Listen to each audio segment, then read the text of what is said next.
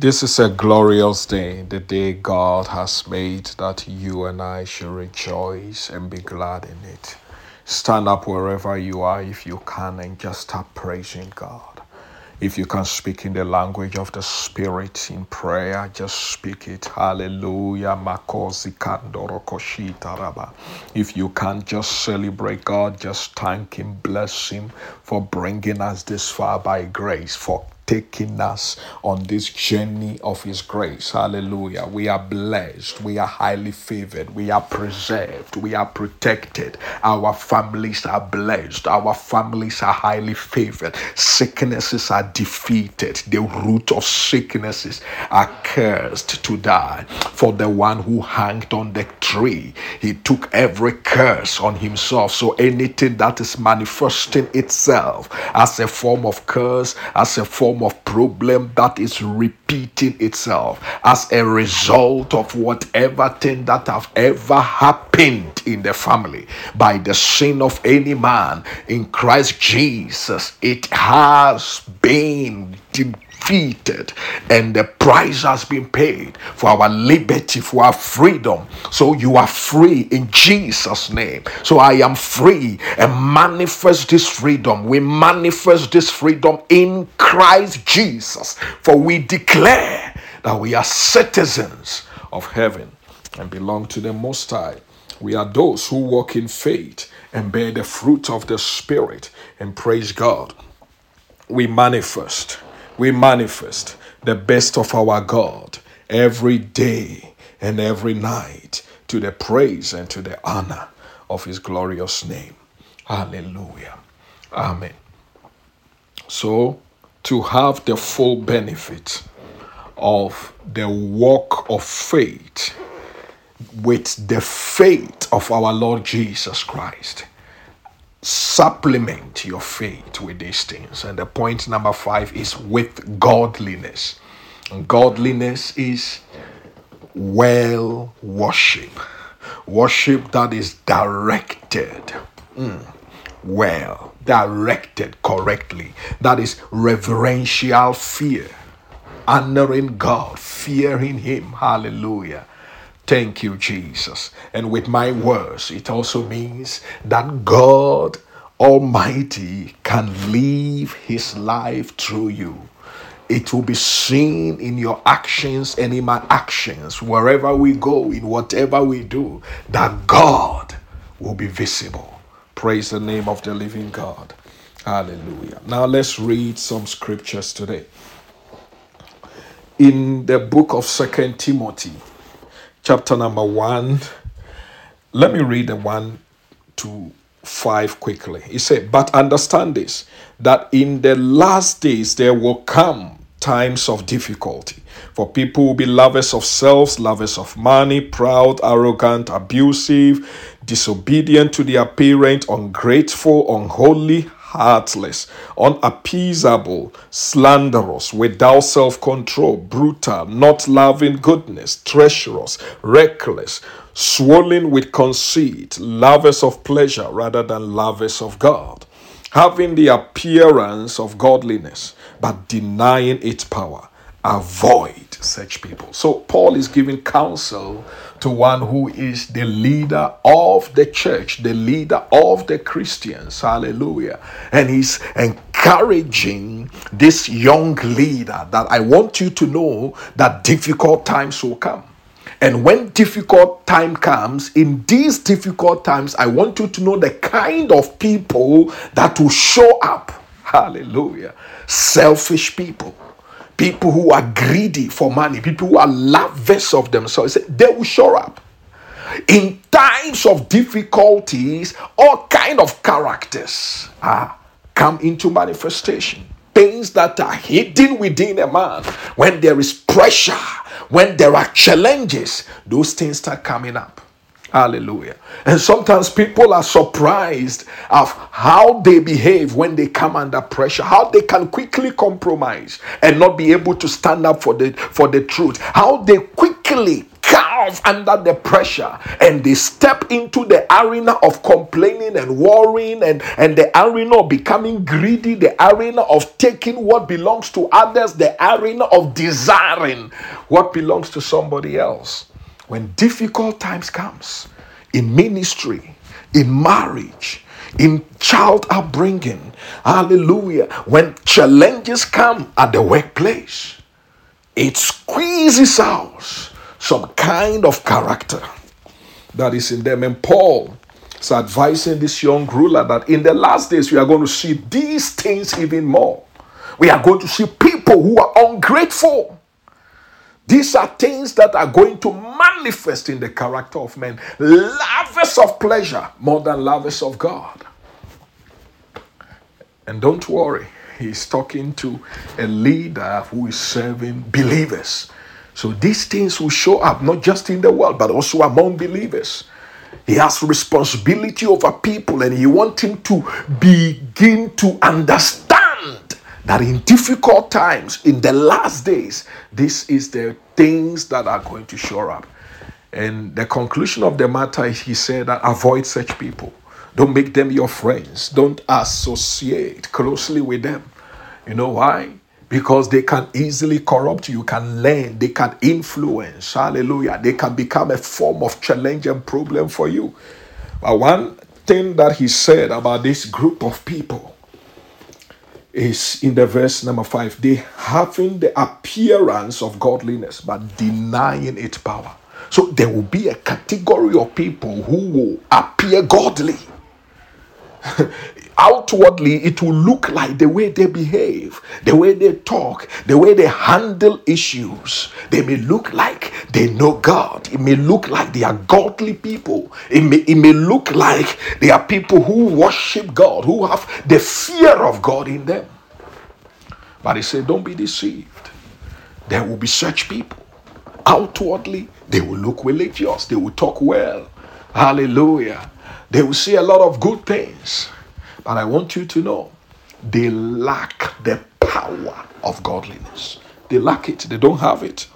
They don't have it. Hallelujah.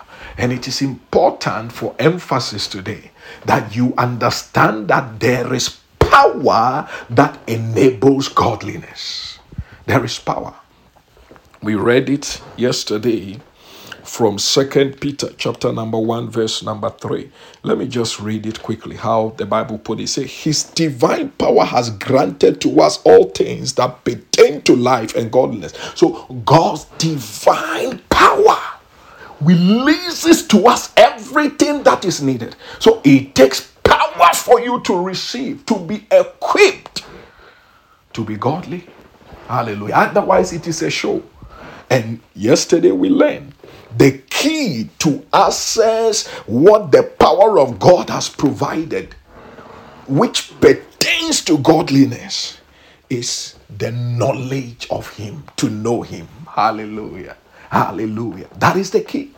Invest time and know him. Focus on the Lord Jesus. Read about him. Meditate about him.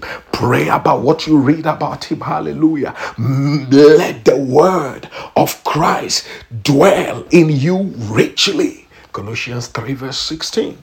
Very important. If you are going to walk in the power of godliness, if you are going to see God's power expressed on a daily basis, add to your faith godliness. Commit to godliness.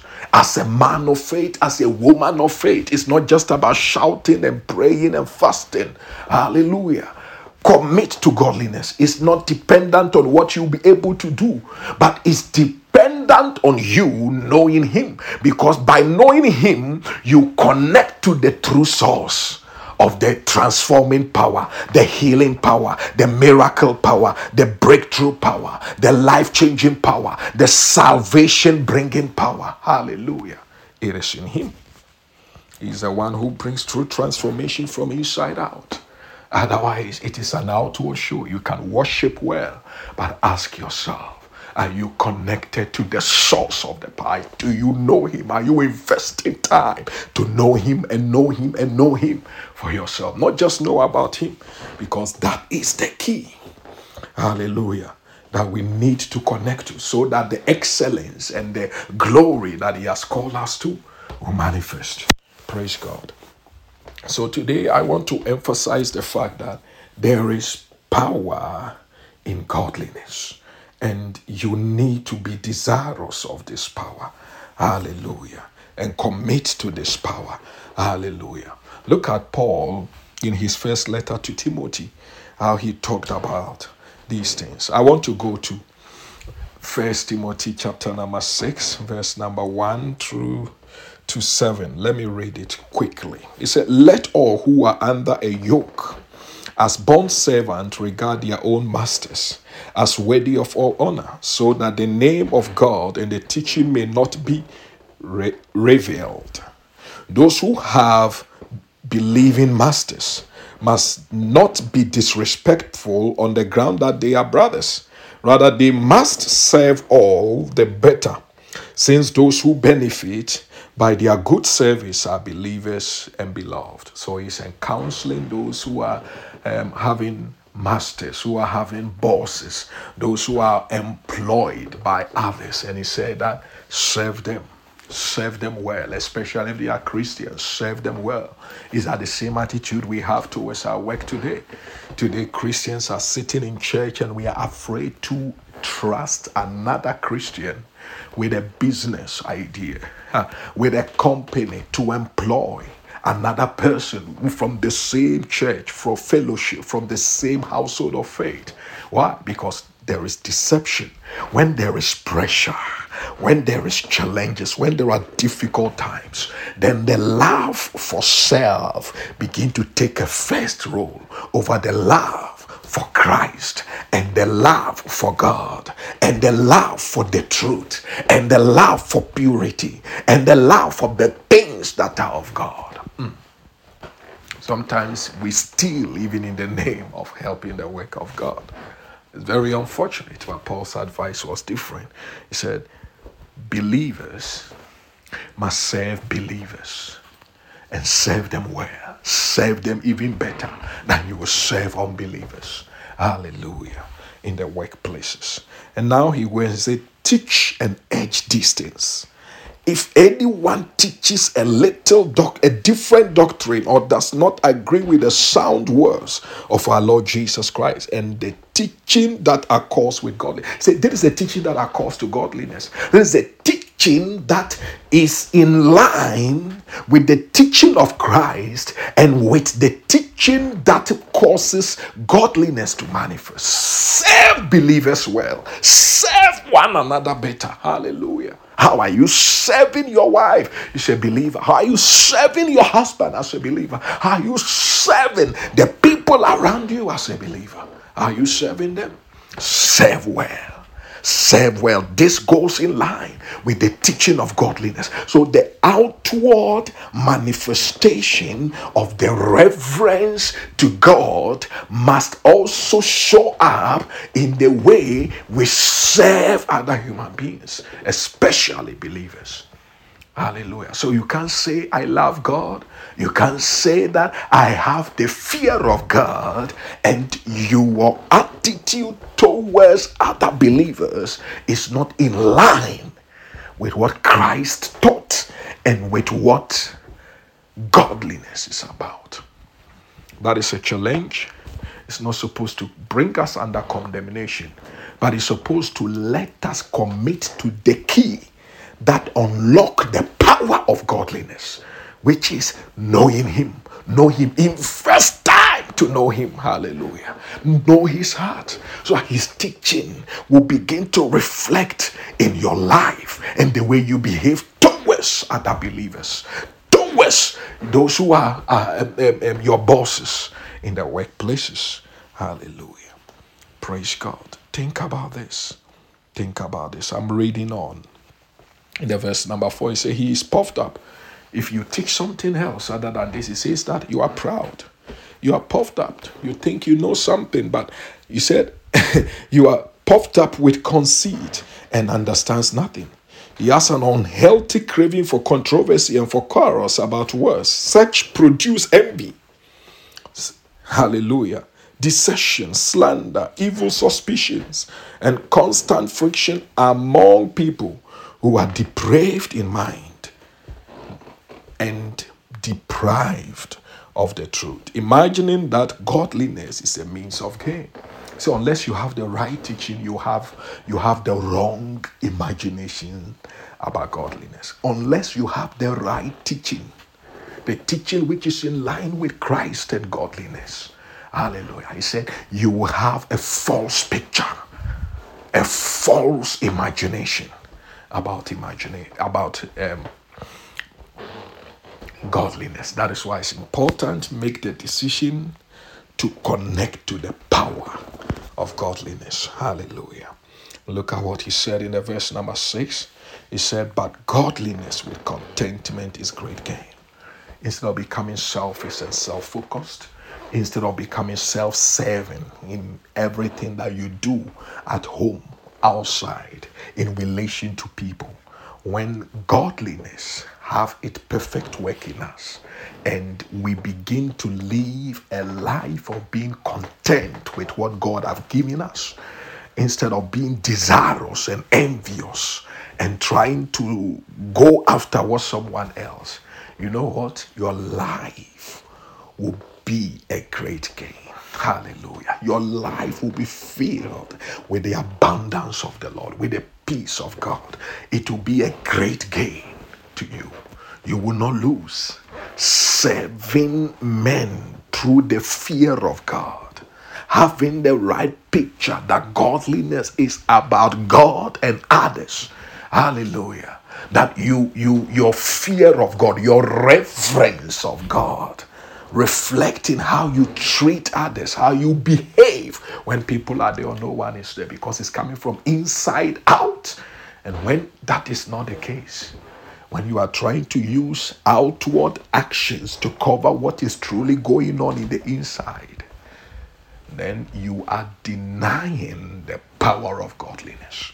Because godliness, even though it refers to the outward expressions of the fear of God, you must inwardly receive the power of God so that the outward expressions will just be a confirmation of what God is doing in your life. May your life reflect God this season.